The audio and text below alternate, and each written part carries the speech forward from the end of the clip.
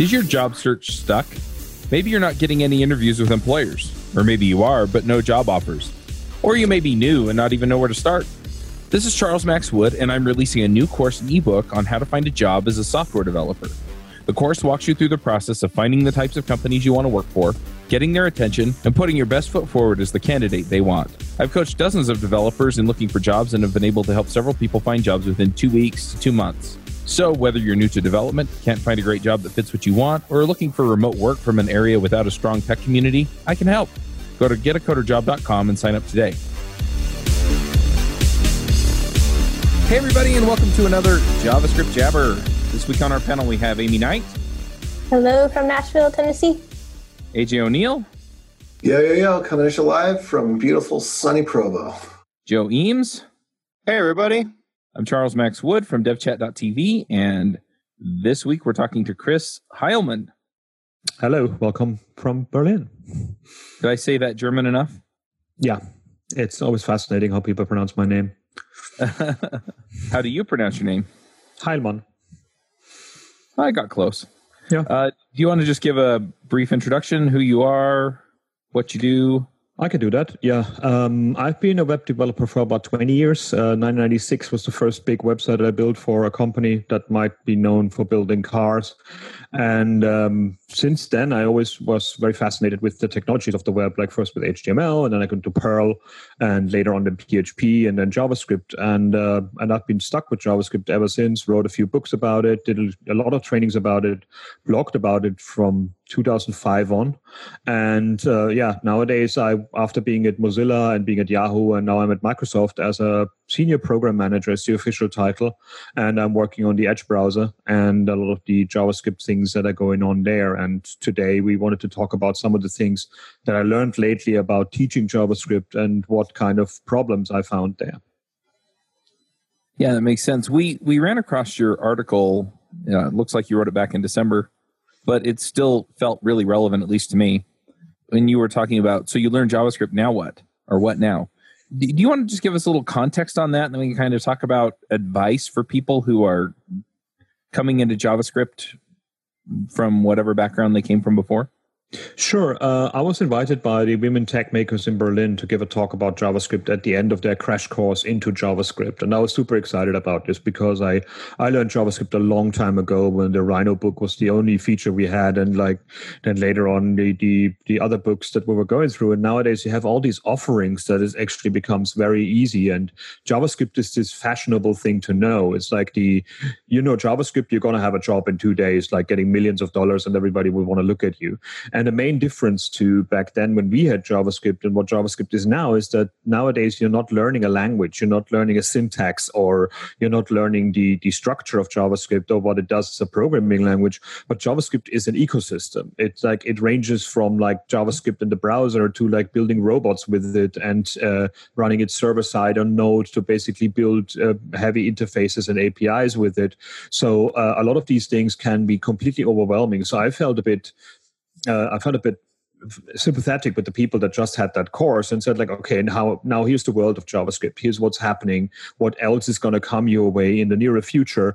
And here is what you should be thinking about not to get overwhelmed, because with all the facets of JavaScript, as it's so versatile in its applications, all of them have best practices, and they're all at odds with each other. So you look at 5 different places on the internet, you get 5 different pieces of advice. What is the right way to write JavaScript? Or otherwise, you're not a professional person. And there's a lot of peer pressure. There's a lot of aggression. There's a lot of like, oh, you got to do it right, or we're not going to play with you kind of thing. There's a lot of like. I don't know, people have their own opinions and call them best practices. And I found in my whole career that best practices are found in the project that I'm on right now. Like an intranet site that is only for a bank that 400 people in the building are going to use have a lot different best practices when it comes to JavaScript than a website like yahoo.com or Google or Microsoft product. So we always get these like best practices from top down. And when somebody just had a course and they go into this world, I wanted to give them a good like head start and say like, here's the 7 things to do to set yourself up for success, and here's the things not to worry about, rather than like being there and like, oh my God, I know a bit of JavaScript, but I'm actually stupid. And none of us are. We're all boiling with water. JavaScript was built in 10 days, defined in 10 days. The language, there's so many weird things in it that after like not since 1999 I played with it, I still find things every day that I'm like, okay, I have no idea why people do that or why people do that. I found a few JavaScript patterns that people keep talking about, and I never saw the practical implications of them. I just found them easier to write. And people come to me and say, like, oh, that saved us so much memory, and that's so great to know. And I'm like, good, that's amazing. I have no idea what you're talking about, but you're obviously happy with what I've done, so that makes me happy too. So I wanted to get people on the right foot to start with JavaScript and not feel like get this deluge of information coming and make them feel disenfranchised with the thing just right after they learned it. I think like the overarching theme for 99.9% of it all is it depends. Yeah, that depends, yeah. I really like what you said right at the end there about helping people to not feel disenfranchised about this, right? Like it's such a problem. There's so many places, and there's not a lot of vulnerability that's very visible saying, boy, today, I oftentimes go to conference and I speak at a conference and everybody thinks that I know Angular like front to back. And it's like, I couldn't write RxJS, for example, which is like the core how to do memory state management in Angular. I couldn't write it if I had to because I just hardly done any of it. I don't know it. And that's okay. There's nothing wrong that there are things that I don't know. And it's so easy to feel so lost. Everybody else knows everything and I know nothing. Yeah, there's a lot of people say things to sound clever, and then everybody is impressed with them and feels bad for themselves not knowing it. And there's a lot of peer pressure at conferences as well. I mean, it's like I give about a conference talk a week right now, and it always cracks me up when I go to events and I see other speakers ask the audience a question and everybody puts their hand up that they know it. Of course, they all put their hands up and know it because they don't want to be seen as the person in the audience that admits that they don't know it, although probably 60 to 70% don't know it. I've solved that problem in one of my talks. Then I actually call on someone and ask them the answer, and I ask them why. So if you usually ask them why, then you usually will get, for my talk is specifically a CSS talk, and I ask someone to choose the correct specificity rule. And so there's actually a mathematical equation behind it. And so if somebody says, well, it's this color, I'll say, okay, well, what is the number behind it? And usually I'll only get one hand raised after a bunch of people put their hands down because they're just kind of guessing. Nobody wants to admit it. Yeah. I still think we should hunt the person down that put the word specificity in the CSS specs. But it's impossible. It's just there's another bad word. There's another good point. Hunt them down with real specificity. Yeah, another good point to that whole thing, and that is when I give talks, I try to be better now about saying things like "we all know," right, or even asking people to show, "Have you done this?" Unless it matters for the purpose. I want to understand how many people have done this and how many haven't, so that I know whether or not to dig deeper into that content or not. Yeah, I've done a blog post about this called 7 Things Not to Say on Stage, and that's all about that. That's easy, or everybody should know that, or you probably have done that before kind of thing, to make people feel bad by the time you're trying to teach them. It's a very important message to give. And I mean, sometimes you just cannot, I'm actually getting very tired of how focused all of our events are, and there's far too many of them. You go to a Node conference and everybody will talk about the Node best practices. But at the same time, there's one CSS talk there and everybody makes fun of it, or everybody says oh, it's so hard to do. It's we're building products as groups with different skill sets. If you don't like CSS, then friggin' don't touch it and partner with somebody who knows it. It makes so much more sense. That whole JavaScript fatigue that we're feeling right now as well, where people oh, JavaScript is slow and makes everything horrible. And you're yeah, if you use 5 libraries and you're using them all together because you use one module in each of them, yes, of course it's slow then. JavaScript is not the problem. Us overusing it is the problem. So there's a lot of by specifying ourselves in these subcultures, we get very aggressive towards each other. And I don't think that makes any sense at all if you see how any product gets rolled out in production in reality. I kind of wonder, my experience in doing this since, I don't know, although I'm not quote unquote new anymore, it wasn't too recent that I was very new, and I found it very rewarding to kind of share some of those embarrassing experiences I've had, rather than the inverse of kind of what we're talking about here. I don't know. So I would just maybe encourage people to let down their guard a little bit, because it's been super rewarding for me to share those with people and hear like, oh, I've experienced that too. Thank you so much for sharing that. You've encouraged me to keep going, stuff like that. It's very inspiring and encouraging for me to hear. Yeah, failure is a very important part to actually show people that you're vulnerable and you just admit flat out that you don't know things. In job interviews, when I interview people, I make mistakes in front of them because I want them to disagree with me. I want to see how they actually can hold themselves up in a conversation when a product manager tells them to do something they shouldn't be doing. So I say a thing that is obviously wrong, and that person, when it doesn't perk up, then I basically like, okay, he doesn't listen or he doesn't really understand what this is about. I think 90% of our job is communicating with other people, and we don't want to admit that, but sooner or later, if you want to have a career, that's something that you would have to know in a company as well, not only being the coder in the corner that gets a lot of money. Now, I do want to ask this because it seems like a lot of people are worried about the sort of status, right? It's, I want to fit in. I want to understand how much of the issue that comes into a lot of the things we're talking about is the sort of paradox of choice that you talked about, where JavaScript is everywhere and there are all kinds of solutions to these problems. And how much of it is this culture issue that we're talking about, where it's, I'm worried about whether or not people think I know what I'm talking about and blah, blah, blah, blah.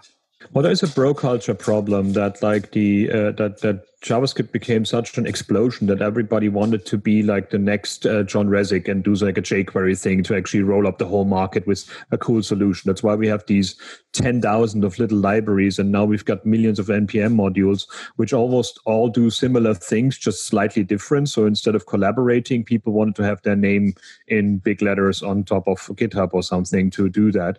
I'm actually happy that crypto happened and that now blockchain is a thing, because that's where the most terrible people are now moving towards and fighting their fights there. But oh my gosh. Wow. I'm so glad you said that. I really want to hear more about that. Why do you think that? It's the focus. It's basically, you mumble that in the Silicon Valley in a cafe now, and you basically get VC funding. Like that's basically what JavaScript was the most focused thing right now. It now shifts partly into AI, where like, oh my God, I do deep learning with Python. No, tell me more. Or I do crypto and blockchain, and like in finance services, and oh, tell me more. So where the big money is running after, like where the investment is happening, that's where the most aggressive people conglomerate. And I think JavaScript is over the peak a bit. And now we're actually looking back at our community and say like, hey, how about being nice to each other instead of just being like the cooler person ever? I was always confused when people came up to me and said like, so is Paul Irish better than you or not? And I'm like, I don't know. I mean, I know him as a person. I know he's a nice guy.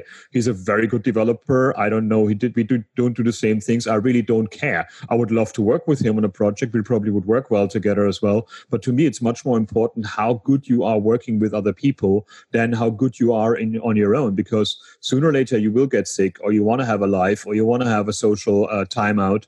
And then your code should stand up to the next person as well. So you should always write for dissemination with other people rather than writing code that is most optimized and amazing, so only you can understand and maintain it. That's what people in the 80s did, or in the 70s did, when they worked in mainframes to basically make sure they stay employed for the rest of their life, because they only understood the code that they've written. And that's a very boring place to be in. I absolutely love that. Besides that, the other thing is that a lot of these systems out there that are they're either widely distributed or they're sufficiently complex that you have to work with other people, right? Yeah. So if it's distributed, you have to work with the other people who are in the network that you're working in, or, something like Facebook. I mean, there's just no way that anybody can build that on their own, with all of the different things and moving pieces and everything else. And so if you can't work with other people, you're a hindrance to the rest of the system that's building that software. And so it doesn't matter how good you are. I would also argue like the mark of a mid-level senior developer, principal developer would be that they have the ability to help the other people on their team go faster. So they're not just concerned with like how much they can output, but they're concerned with how much they can increase the output of the entire team. They also need to be very self-assured. I mean, I always hired people that are much better than me because I want them to replace me. I want to do other things. I want to move on to the next level in the company, or I want to do things like not doing the code myself, but sitting in the architecture meetings where stupid things are being delivered that we didn't have to do. Every developer has this story to tell that like they have to build something that they hated because somebody miraculously up the chain that we don't know made that decision. Sooner or later, you should strive for being in that position where you can sit in those meetings and basically say like, yeah, we can't do that. That's not possible. Or like, it would set us back so much. Or here's the 5 things we already have. Why don't we use those? So I think the long-term career thinking is not what we're having in this space because it's moving so fast and it's innovative so much. We always think we're reinventing new things all the time. I mean, some of the development patterns that we talk about these days that went into React and people like, oh, that's a new way of dealing with JavaScript. Yeah, it was a totally sensible way to deal with C++ or to deal with C when you had only a certain memory allocation. So a lot of best skill sets from long time ago are now being sold as something amazingly insightful that we do. But going back to the article, one of the things that I wanted to disrupt with that one as well, and also with the course that I've done on Skillshare, is I started a JavaScript as a text editor and a browser, and I'm like, this is all I needed, and I found this the coolest thing ever because I didn't have to pirate buy a ball and C builder or something like that. I basically had a text editor and I started writing code and it executed in the browser. I didn't have a compilation step in between. It was the coolest thing ever to get immediately from the code to the execution. Before that, I wrote assembly language, and there you always had to actually assemble it and then make an executable and then see what's coming out of it, and hopefully it worked out. But in this case, you just had immediate, the production and the consumption was next to each other. But we started to kind of romanticize this a bit. We're still thinking this is how developers should work. And I think it's rather disencouraging to see that we still want people to go through the same pains that we went through, that, color coding is terrible because then you learn how to program because you don't see the mistakes. And that's just stupid. We're wasting time that way. We have such great editors like Atom, Visual Studio Code. They're written in TypeScript or in CoffeeScript respectively. So you can actually mess with them in the language that you use them for, and you can enhance them the way you want to with thousands of add-ons. And I love that the editors nowadays have color coding, they have auto-completion, so I don't need to know the name of every DOM function or DOM method, but it auto-completes them for me. And it also has linting built in, so while I'm coding, I'm seeing my mistakes. We always teach people to develop and then to debug. So why don't we have linting as one of the first steps that actually the tool tells you you're doing something wrong while you're writing it, much like Word underlines my words when I misspelled them. We're in a stage where tooling is so good that we could teach people good practices of programming just by using a proper editor when they start out, and not just like, oh, you can use anything or here's Vim. And I find that kind of like a weird tradition for people when they're like, oh, it's you should be able to use anything. Yeah, sure. But it gets you much faster to where you go if you have an editor that handholds a bit for you and teaches you things while you're actually using it. Yeah, I agree. It's interesting too. I mean, I've seen this with like the podcast processes and stuff where I'm a software developer and I realize that I can solve this problem with code, or I can spend 5 minutes setting it up in Zapier, right? And so, why go and fight creating a whole system around this when the system already exists? And then I can focus on the things that are actually going to make me better as a developer or podcaster, or, whatever the example is. And I would disagree if it's a massive IDE that costs a lot of money. There should not be a barrier to getting into JavaScript by spending money. But if it's an open source project that is freely available, great. That's exactly what I want people to do. I mean, that's the best thing about the JavaScript world. It was always free and is always free. So all the tooling is basically given back to the community, to the next developers. So by not introducing them to the tooling up front, I think we're making a mistake there. The same way we teach people still to use console logs and everything, or alerts and everything, rather than teaching them breakpoint debugging, and that way they can actually have a much more insight, and we don't have any console logs or alerts going into live code when people forgot to delete them. I still use console logs. Oh, no. I do too. No, no. I read that and I was thinking that exact same thing. Well, almost everybody does. Me too. Yeah, but it's how we learned it. But we have the chance to get the next generation of developers never to make that mistake. Yeah, I don't know, just in the past year I can't tell you how much I rely on this. And it's this kind of thing that I think as someone new, if you're struggling with, do I learn React? Do I learn Angular? You're like, do I learn Vue? What do I learn? I think there's all these like timeless things that you can focus on, like Git or your developer tools. There's all those kinds of things that you can focus on. We're talking a lot more about like high level ideas of programming these days. We're talking about the ethics of interfaces.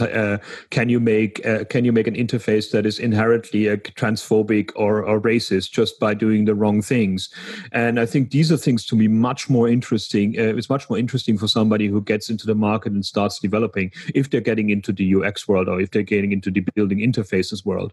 How do you make, I think, when it boils down to what good code to me is, good code means it's about privacy, it's about security, it's about accessibility, and it's about readability and maintainability by other people. Everything else is just sugar on top. But we never get to these points. We go then later on like, okay, you write this for loop that way, and then it's much faster in Internet Explorer 10 and in Netscape 4 when there is a full moon, and we don't care if actually a blind person can't use that button because it's actually not a button but a link. So instead of teaching people that what we're doing with that code is building products for other people and giving them the empathy of like understanding that an end user will sooner or later suffer from these 2.3 megabyte of JavaScript that they put in because they wanted to use that one framework that everybody uses right now. We're not really selling our job as a delivery, what we are. I mean, we're a delivery service. We're there to build things for people to do things with. And nobody pays us for the JavaScript source code or something like that unless you work in a browser or in an editor. Other than that, you're always building things for people to do things with. The money doesn't come from your JavaScript getting delivered to the end user. It's what they can do with these interfaces that brings the money in. And I think there is an interesting step to get more diverse and interesting people into the market if we don't go directly to the metal and go to computer science on everybody when they start learning JavaScript. I mean, I think that's the interesting, for lack of a better word, message in your post and in what you're saying is just that, having a deep, solid knowledge of the internals of React, that you hear all these people and that's kind of a status thing, right? Is I know all the things in React or all the things in Angular. And yeah, it's other things that really matter. It's the solutions we're building. It's the impact we're having. It's those kinds of things that are really going to make the difference in what we're doing. And those are the kinds of people that people are going to want to work with. And those are the kinds of solutions that we're coming out with. They're the ones that actually solve people's problems. It's interesting when you look at like people that were betting on Silverlight or on Flash as their end-to-end career for the rest of their lives. They've been going away really fast, but everybody I know from the Flash community actually either was very much focused on money up front, which is totally fine, but they were very open about it and not just pretended that everything is free, like you learn a lot in the JavaScript world. Or there were people that were super creative, and all of those went now into like, I don't know, processing development, special effects for movies, these kind of things. There was always this big fight between Flash and JavaScript when it was back then, when I was in the first browser wars and things. And I always found it was so annoying that we saw this as like two different ways. It was just a different way of dealing with the problem that was browsers not being capable back then. And a lot of what ActionScript did then became the newer JavaScript features as well. JavaScript learned a lot from ActionScript. It learned a lot from the JavaScript libraries that we built on top of JavaScript. So knowing everything about something is kind of a impossible thing to do in a market or in an environment that moves so fast. It sounds weird, but I always saw myself as a good librarian. I don't know everything, but I can look within 2 seconds where it is. And I think that's more important a skill than actually knowing it all the time, because that way you just get yourself into a deep level specialist role. If you want to do that, by all means, do it. But make sure you bet on the right technology that stays around for a long time, or you will stand there with like, okay, we don't know anything right now anymore. Yeah, or I've even like said to people, if you do want to learn a bunch of things, that's great. But kind of the overarching theme there is learn how to learn. Like, don't necessarily learn these things to learn the technology. Learn these things so that you get better at learning things quickly, because you're always going to be learning something new. And there's a big gap in the market there. I mean, when I did the coder dojos with kids in Sweden and also in England, and everybody teaches Scratch. And Scratch is this really cool tool, MIT, and it's really, it's like these puzzle pieces you put together to make like loops and conditions and these kind of things. And as a developer, it was always hard for me to use that system because I never trusted anything where I can click code together. Started with Visual Basic. I'm like, no, I don't want to do that. But we teach kids these concepts of programming, but then the typing part comes kind of far too late. And partly because we also don't use these tools that makes typing for them easier as well. And we have wonderful tools these days. Look at like JSBin, JSFiddle, CodePen. Look at like, what's the other one? Skitch.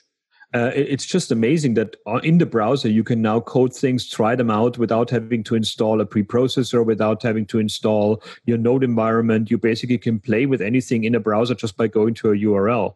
And back in the days, you always had to install all of that on your own computer, and you basically messed up your setup every single time you jump from project to project. Yeah, I did a React course off of Udemy or Pluralsight. I don't remember which one. But yeah, it was... here's the link, and it had everything I needed there, and all I had to do was write React components. That was it. Yeah, and it's amazing what we can do these days. Like, browsers have come such a massive way to be interactive, and and also hardware became so much better. I mean, I'm sitting in front of my Surface Book here, and I mean, this thing is light as my first laptop was about 5 times more heavy than this one, and this is like a quad core machine with like 16 gig of RAM, and I'm like, this is amazing that you have these things nowadays. Not everybody has them, of course. That's partly our problem. We write code that runs fast on those machines, and then we're surprised if people on an old Android phone tell us our products are not working. But just having access to the internet is such a wonderful privilege that we should be celebrating much more and actually using much more as well. And just, write as much code as you want, put it out there and let people play with it. When I started with JavaScript, we had a problem. You wrote like 2 pages of emails explaining people what you've been doing. Nowadays, you can make a case study of the problem that you have, and you put it inside a CodePen or a JSBin, and then you just send that link to people, and they can fix it with you collaboratively there. You can code together in these interfaces and not just have to explain what you're coding before you're sending it to the other person. That's great for teaching as well. This episode is sponsored by Sentry.io. Recently, I came across a great tool for tracking and monitoring problems in my apps. Then I asked them if they wanted to sponsor the show and allow me to share my experience with you. Sentry provides a terrific interface for keeping track of what's going on with my app. It also tracks releases so I can tell if what I deployed makes things better or worse. They give full stack traces and as much information as possible about the situation when the error occurred to help you track down the errors. Plus, one thing I love, you can customize the context provided by Sentry. So, if you're looking for specific information about the request, you can provide it. It automatically scrubs passwords and secure information, and you can customize the scrubbing as well. Finally, it has a user feedback system built in that you can use to get information from your users. Oh, and I also love that they support open source to the point where they actually open sourced Sentry if you want to self-host it. Use the code DevChat at Sentry.io to get 2 months free on Sentry's small plan. That's code DevChat at Sentry.io. So overall then, I just kind of want to bring this back around to the core points here, or the core ideas. So let's say somebody has gone through a boot camp or free code camp or something. You're recommending to them that they get in and get used to breakpoint, debugging, linting, get to know their editor, and use these systems that are out there. Like, get involved with the community around JavaScript as well. I mean, look at like GitHub and where these products are being done. A lot of JavaScript projects have, first of all, most of them have a code of conduct these days. So it's actually the days where you got shouted at in the first 2 seconds while you're trying to do something are not there anymore. So that's pretty good. Well, let's say they're getting better. And and the other bit is that you learn that this is a community effort, that you you can help something out by fixing typos in documentation. You can help something out by just cleaning it up because the code didn't look clean enough, or these kind of things, which you can do with an editor with like a shortcut nowadays as well. So understanding that you're not going to get hired to be just a JavaScript person who writes something from scratch, but most of the time what we're doing these days is putting different things together that other people have done. We're using NPM modules, we're using this library, we're using this component, we're using these kind of things. So being a good person to assess quality of a reusable thing is most of the time makes you much faster applicable to a company than being the person that writes everything from scratch every single time, because that's a new investment for a company every single time. Like, we have far too often we've got products that were written by this WizKid developer that then left, and the next person comes in and shouts about everything being wrong and then restarts it from scratch. And most companies can't afford that. It used to be only car mechanics that used to do that. I mean, you went into the garage and they opened your car, and the first thing they would rant for like 5 minutes about the last mechanic. And we kind of start doing that as well. And we shouldn't be doing that. We should be just leaving good code behind when we go as well, not only writing code from scratch. The whole idea of writing code from scratch every single time these days, I think we kind of reached a saturation point in the market where that's not that necessary anymore for most of the products out there. I mean, I've been using WordPress on my blog since 2005, and everybody told me, like, why don't you use something cool, something new, something node-based? And I'm like, every time I look at it and I start installing something different, I just write a blog post instead, because that's what blogging is about. It does the job. So why should I write something cooler and better when it does it? Yeah, I built a Rails system to run all the podcasts and eventually just moved back to WordPress because I could install a plugin that did what I wanted in 5 minutes instead of spending hours building the feature that I thought I needed. And being responsible for the security, for the maintenance, and for the performance of your product as well. Most of the time, people think you write code and you never have to touch it again. No, most systems are being attacked every hour, every 5 minutes from the outside. So every mistake you made can be a security hole for the next 5 years. So you have to revisit the things that you made yourself, or start working with the community and hand it over to a community and start growing a community. Far too many companies think you can write a JavaScript library, throw it over the wall, and a magic community will appear that they will maintain it for you and do something amazing with it. Leading these communities needs a lot of good skills, for people skills that people that might just come from a JavaScript bootcamp might be great at and still work with a JavaScript product that way. Yep. So in what ways do you recommend that people get involved in the community? I mean, it seems like we've talked about blogging and, maybe some Slack communities or something. Are there really good places for people to do that? I think meetups are a great thing to start with. If you're a person who's okay with other people around you, I mean, there's people who are freaked out by that, so you don't need to do it in person. So that's where Slack groups come in. That's where GitHub repositories come in. That's where pull requests come in. These kind of things. But if it comes to talking to people directly, there's all kind of cool meetups out there. It actually fascinates me that Meetup.com had this resurgence in the last 5 years, because it was this sleeping website that nobody cared about for years and years, and now it's the main thing to get meetups again. And unless you're in New York, where they still care about Foursquare a lot more, weirdly enough. But it's these are the things where you should be going, or you can't just hang out or go to conferences. A lot of conferences also, and that's something I do as a speaker. I normally don't ask to get paid because I work for a company. But what I don't want to do is that I'm the free option, and other people who actually live off speaking are not being invited. So I want to make sure that it still costs the conference something to get me. So instead of paying me, I asked them to offer tickets for free for people who cannot afford going. So like the diversity tickets or the community tickets where people can apply for. And I think every conference or every speaker that isn't relying on the money should do the same thing. So that way we can get somebody who just scratched enough money to get together to go through a boot camp and thinking they can do something now to dive in the community by applying for one of these things would be an interesting way in as well. There's a lot of opportunities out there. A lot of companies have open houses as well. I mean, just getting online and going on YouTube and looking at the conference talks of other conferences, that's a huge thing as well. I mean, I download them and then I watch them offline in the gym on a cross trainer. An average conference talk is about 600 calories on a cross trainer. I've done something well and I've learned something at the same time. Or listening to podcasts. I heard people do that. Yep.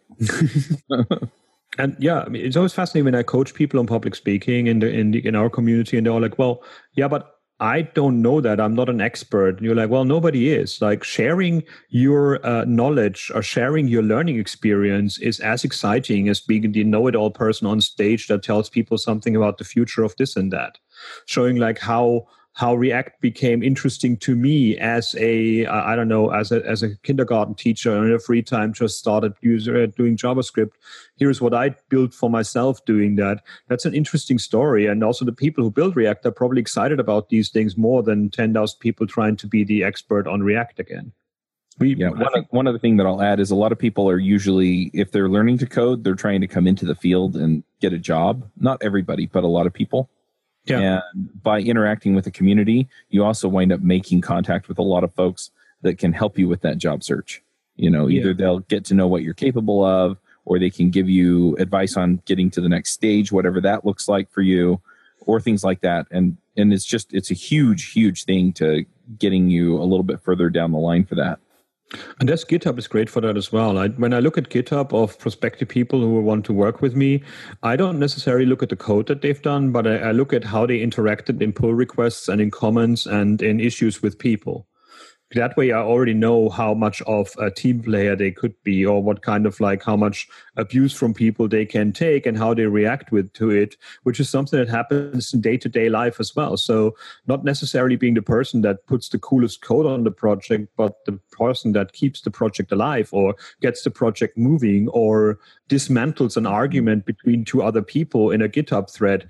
That is a great quality signal for somebody wanting to hire you later on as well, because you already got your name known. And just by, at times when it comes to really bad job offers, you just fork 12 different very famous JavaScript repositories and people look at your GitHub account and think you're involved with them and then offer you a job.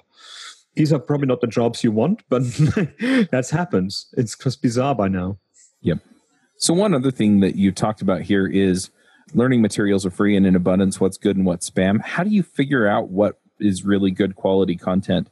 What's worth your time versus maybe what's not worth your time? That's tricky. That's something you have to learn over time, weirdly enough. But there's a few warning signs. That is 27 things you need to know about that is probably a BuzzFeed article. You don't need to care about that. When it comes to this is easy, kind of the first steps, or when the use cases are super intense, when they're do this one thing with that thing. That's basically, these are the kind of paid content that you get on blogs. It's this design blog that I always look at, and they have this paint a tiger in Illustrator, and you're like, well, great, that's a good tutorial if you need to paint a tiger, but how many times does that happen in your career, kind of thing.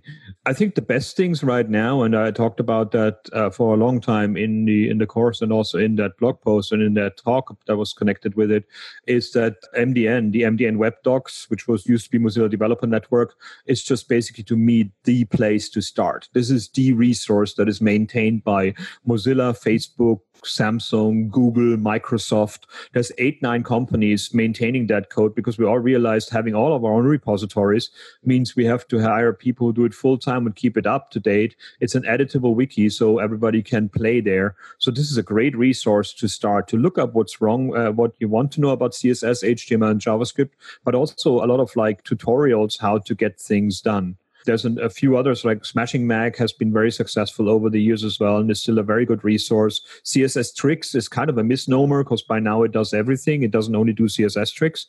So it's a great resource to learn things from. And of course, a lot of books out there that are given out for free online. The Eloquent JavaScript book, for example, is something that I helped with back then.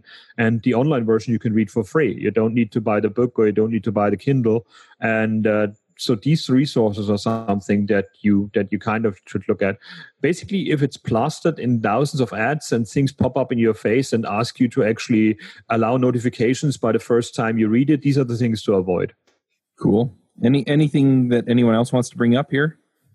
I think that the one thing that we have a problem with as well with people starting in JavaScript is that we have this trinity that I talked about, where you have the editor, you have the browser, and you have the terminal. So all of these things are nowadays used to write your JavaScript. When you use Node or you npm packages, you actually need to use the terminal and need to understand basic Unix commands and these kind of things. And we waste a lot of time by, we don't waste, we optimize our environments for ourselves. But we have all these articles about like how to set up your terminal to be perfect and professional, how to set up your editor to be perfect and professional, how to set up your browser and use these browser tools of that browser in that version. So that way we overwhelm new people coming to the JavaScript world as well. Like you do all these three things and they have to focus on all three of them and jump between these kind of, it's a minor thing, but having to alt tab to the terminal and then type something there, going out of your editor or going into the browser and then doing the debugging there, it's costing you time. It's costing you mental time that's not necessarily important that way. That's why I love that editors these days, and not like massive IDEs like Visual Studio Code and also Atom, that you have preprocessors and Git commands built in the editor as well, and they have an inbuilt terminal, so you can stay in one program and do your writing, your debugging, and your distribution, or you're setting it live to your server in the same program, rather than having to jump in between these three all the time. I find it very depressing especially when it comes to CSS, and people say like, well, the first thing to write CSS is you need to learn the terminal, and you're like, that makes no sense at all. There's so many wonderful things in CSS that you need to know about building interfaces with it that the terminal is far removed from. So it's not necessarily the thing to throw at people. But it's like that trap of, I wish people would stop talking to starters as a preprocessor. I mean, like, oh, I want to learn CSS. Well, use Sass. It's much easier. I want to learn JavaScript. Oh, use TypeScript because it's much better, or use React because that's what Facebook uses. And I find these kind of like what makes us as experts more efficient is not necessarily the right thing for starters to play with, because then they become dependent on an abstraction that might sooner or later go away. I mean, nobody talks about less anymore, and that was the big success, the big competition to Sass. And a lot of people, it was written in JavaScript, so that was really cool for a lot of people. And these things are quite fleeting. So I think getting a good knowledge of the basics is something very important. So when courses and when boot camps basically show you just like how to write a to-do list using these 5 libraries, that's a good way to get into a job where you might be a maintenance worker, where you might be somebody who actually uses things that are just built for you. But sooner or later, you will feel bad. It's not necessarily that you don't get a job because of it, but there's nothing worse for me. I don't know, I'm strange that way, but being praised for something that I haven't done is a really weird feeling. When you just build a thing that you just put 12 things together from other people and you click them together, you connected them, and people look at it like, my God, you must be some magician, some great coder.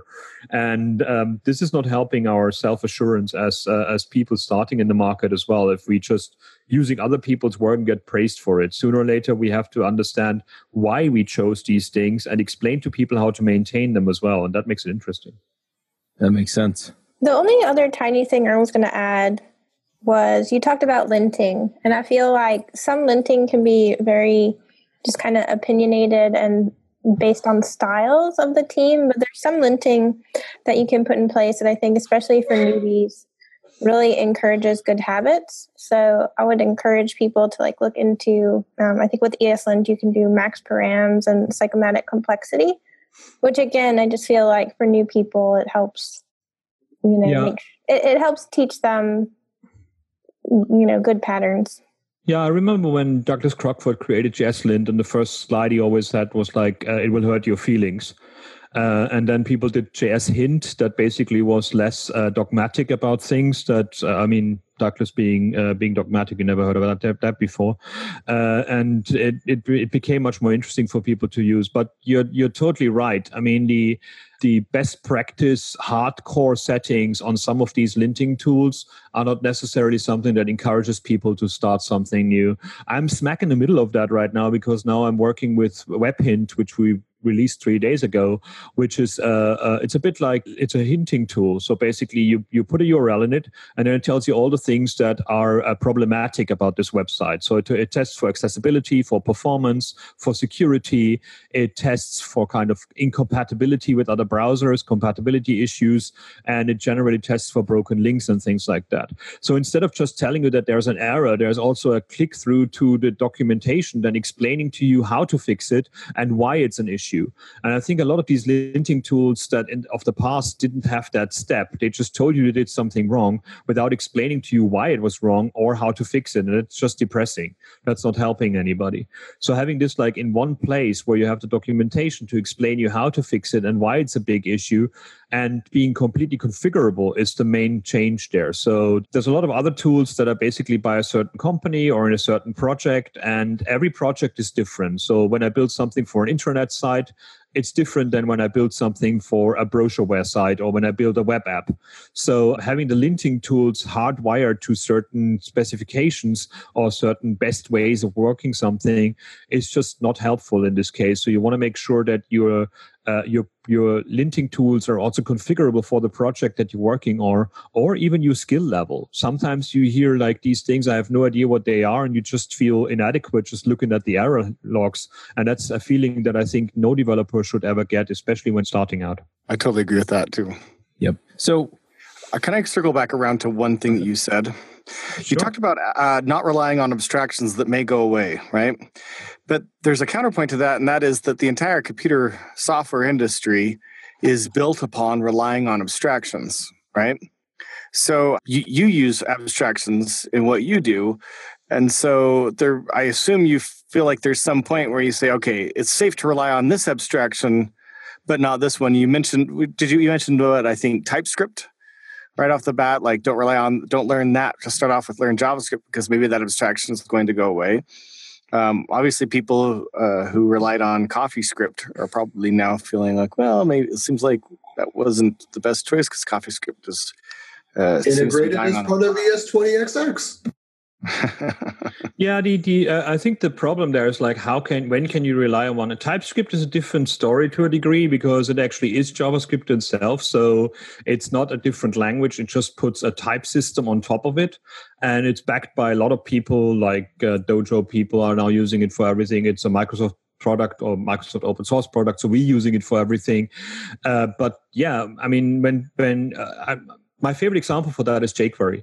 When jQuery came out and everybody was super excited about it because it allowed you to write so many things so fast without having to deal with the weirdness of the DOM, everybody was like, I worked for Mozilla back then. They're like, why didn't you just put jQuery in the browser? Why do I have to load this kind of thing? And the answer is it's not standardized. It's not something that is maintained by that's not backed up by a standard. That's not backed up by a consortium to make sure that browsers will always support this kind of thing.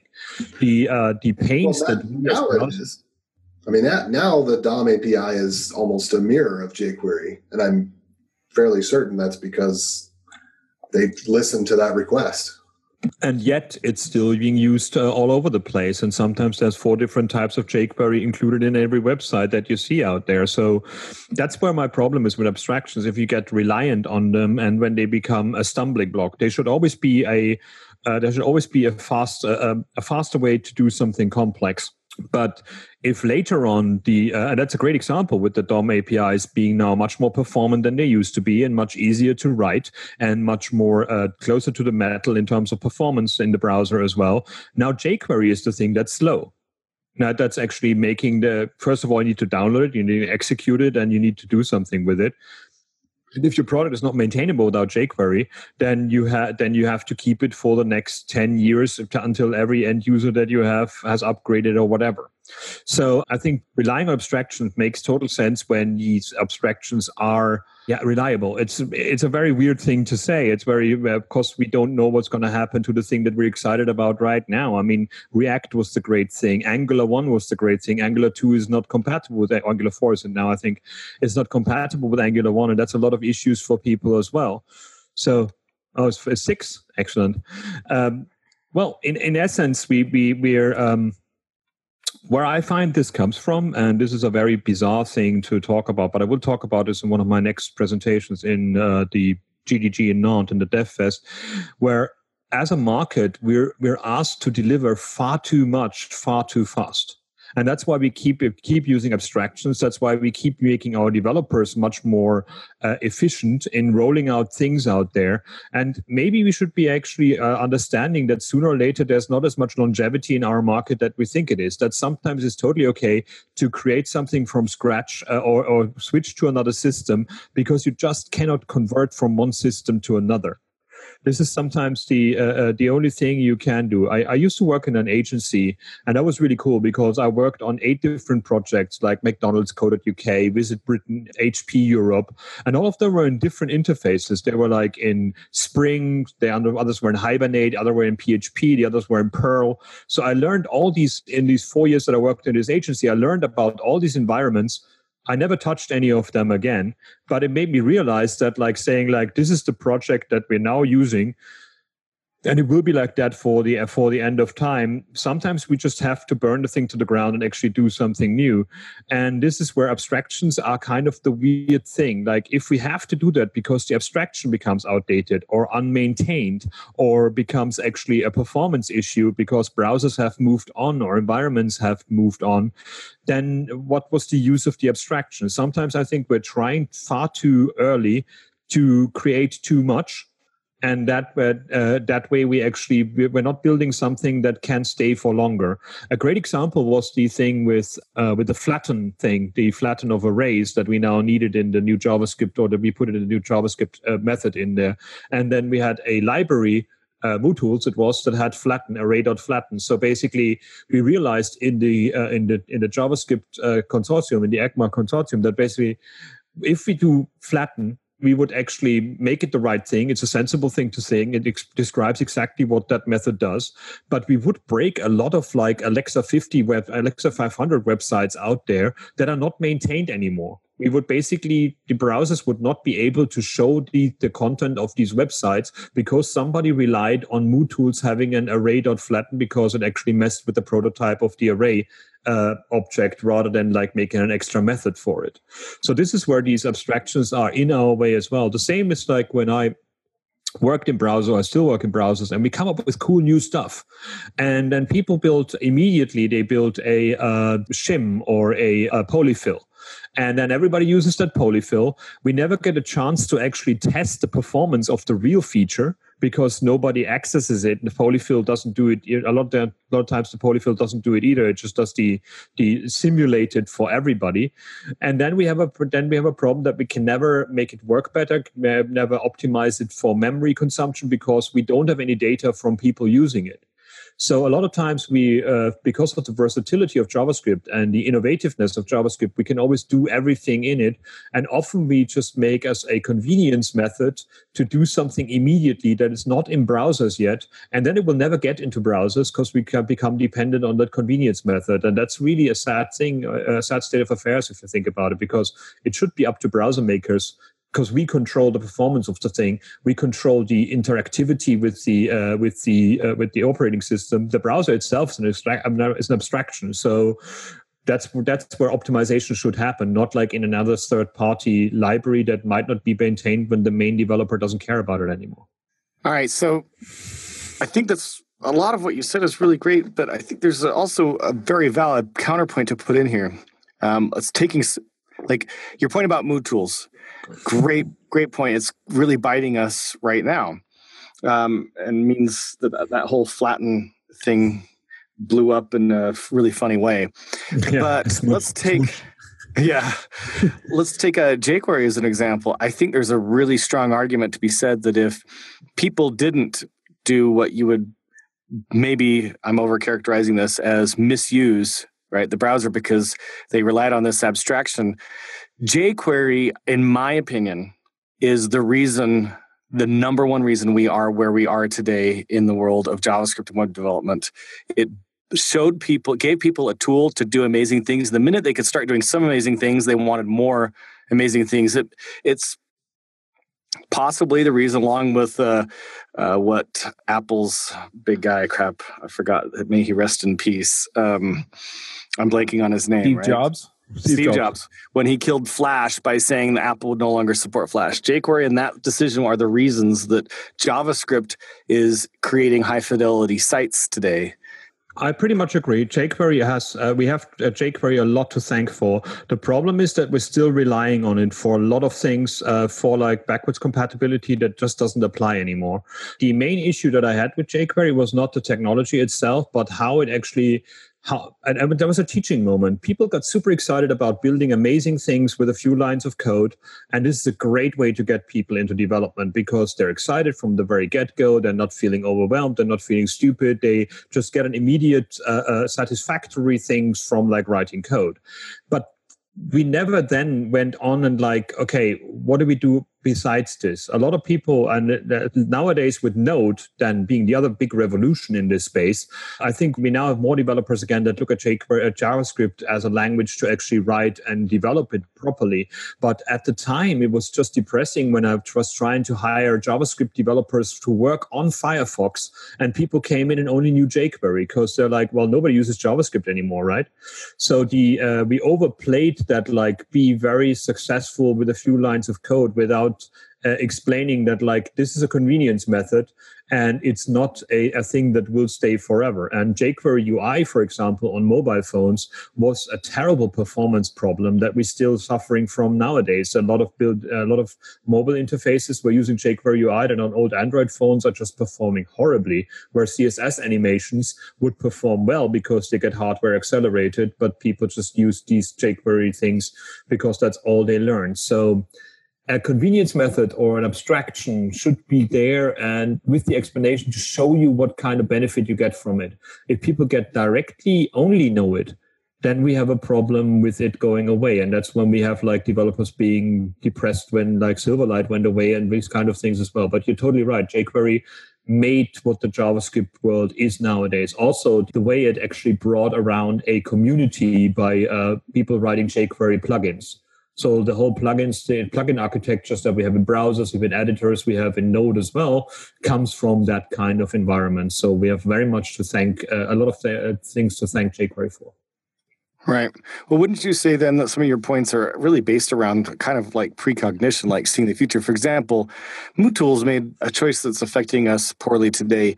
A lot of developers made a choice when they decided to learn jQuery and not learn the underlying DOM API and some of JavaScript, right? They made some choices that bit them later on, but at the time, right, we're just trying to get things done.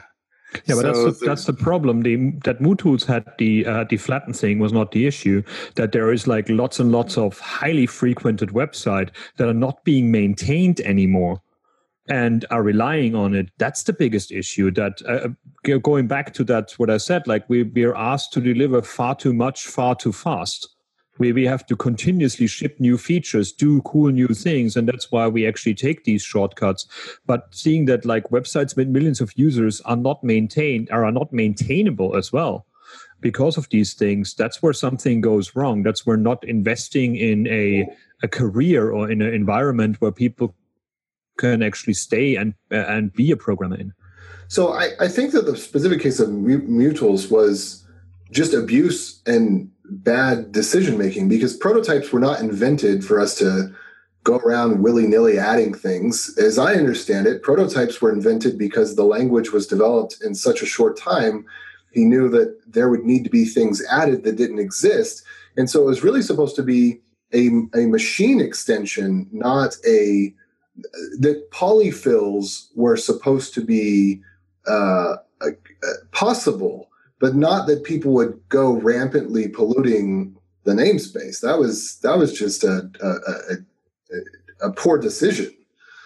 Yeah, but it's 2020 hindsight, isn't it? I mean, when I now go to Joe's thing, at that time, that's probably what the MooTools team thought was a very fast and simple way to get things done. Right. Well, I think you could absolutely say the same thing about the whole Y2K issue, right? Yeah. Like, in hindsight, none of them thought that the programs they were writing were going to be in use 40 years later. So, or that memory would get so big at all. Yeah. They had to solve the problem they had to solve that day. And yes, could we get only the best engineers who know everything about everything so they can look deep into the future and say, ooh, we got to do this way, we got to do that way. Absolutely. But the reality is I certainly am not up to that task, right? And I do a lot of development. Yeah, nobody does. But I think we learned from that whole experience as well, and we see just how many JavaScript libraries have gone away. And when I was writing for Ajaxian back then, at one time we had 532 Ajax libraries out there that nobody uses nowadays anymore. So these things being so fleeting, I think the newer generation of developers will see from the history of that, if we keep telling them about it, that not anything is basically going to be the right thing. And that there's a lot of pressure on open source projects like Vue or React to basically make sure that they cannot break. They still have to be very cognizant of what they're putting in, because a lot of people rely on what they're doing. And it's weird how some things died quickly. I worked in Yahoo, I worked on YUI, and that was probably the best architected library out there. It was kind of over-architected, and it was very Java influenced. But at the same time, this thing could run could run forever.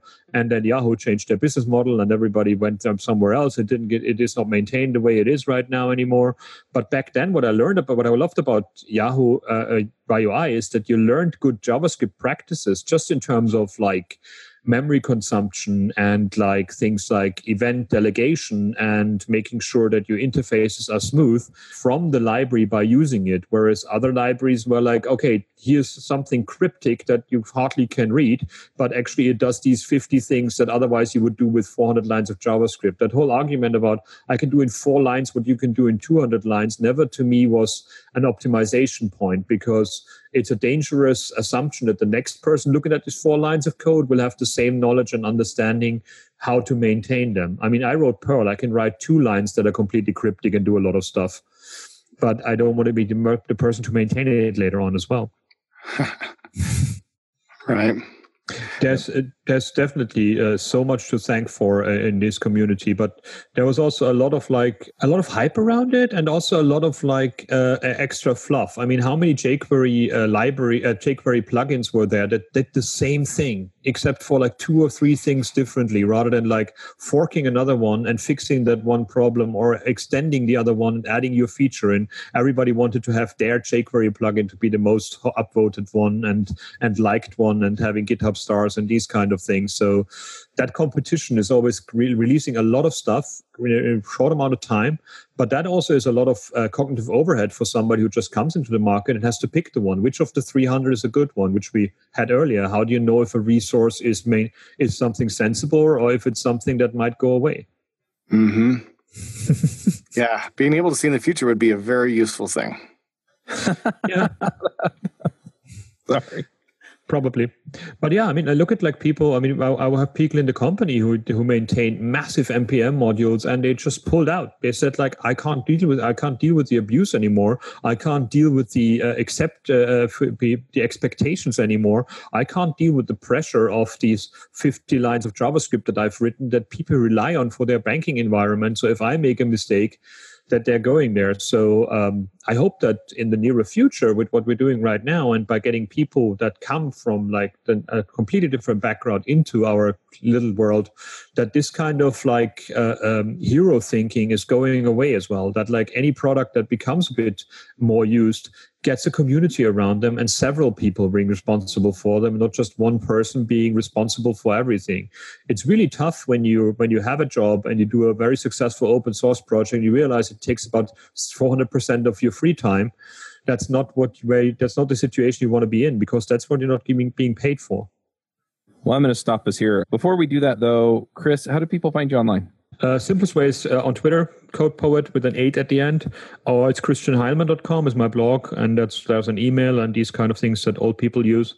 And I hang on lots of Slack channels as well, but yeah, christianheilmann.com, and Twitter is most likely the best thing. And I may not answer you publicly, but if I'm excited about somebody and you ask interesting questions, I normally DM people, because I got very tired of everything public in Twitter ending up at millions of threads where everybody wants to put their information in. So I'd rather make it more personal immediately, rather than allowing people to disrupt or annoy. But I'm trying to be as responsive as I can. All right, good deal. Well, let's go ahead and do some picks.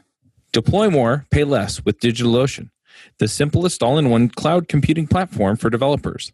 Scale and run cloud applications faster and more efficiently with effortless administration tools to robust compute, flexible configurations, networking services, real-time alerts, and rapid provisioning while enjoying industry-leading price to performance with a flat pricing structure across all global data center regions at any usage volume.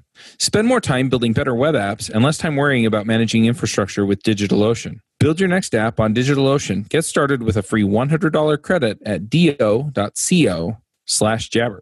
Amy, do you want to start us off with picks? Yes, and I'm going to apologize if it's a tiny bit noisy because I am not in my room anymore. So my pick is going to be something I saw on Hacker News this morning. And again, I feel like this is good for the audience that might be listening to the show today. It's called How to Deal with Dirty Side Effects in Your Pure Functional JavaScript. And I say this because especially if you take out, I think maybe like the first third to the first half of the article, I think it's really good points for people that are just looking, they've gotten started in JavaScript and they want to make their code a little bit more readable, a little bit more testable. So maybe for beginners, I don't know if they'd want to read the entire article, but at least 50%, try to finish it. But at least the first half is pretty good. Awesome. AJ, what are your picks? I will pick just one thing today. That is Keybase. So Keybase started out as just kind of like a web version of an MIT keyring server. And now they have an app that has chat. And I don't know that I can promote it per se yet, but I just started tinkering around with it, just use it with a couple of buddies for a project we're talking about. And I like the idea of there being private chat, and I'm hoping, I think that it stores the history locally. So that would mean that perhaps it would be, keep history and be searchable in the future. So I like that about it.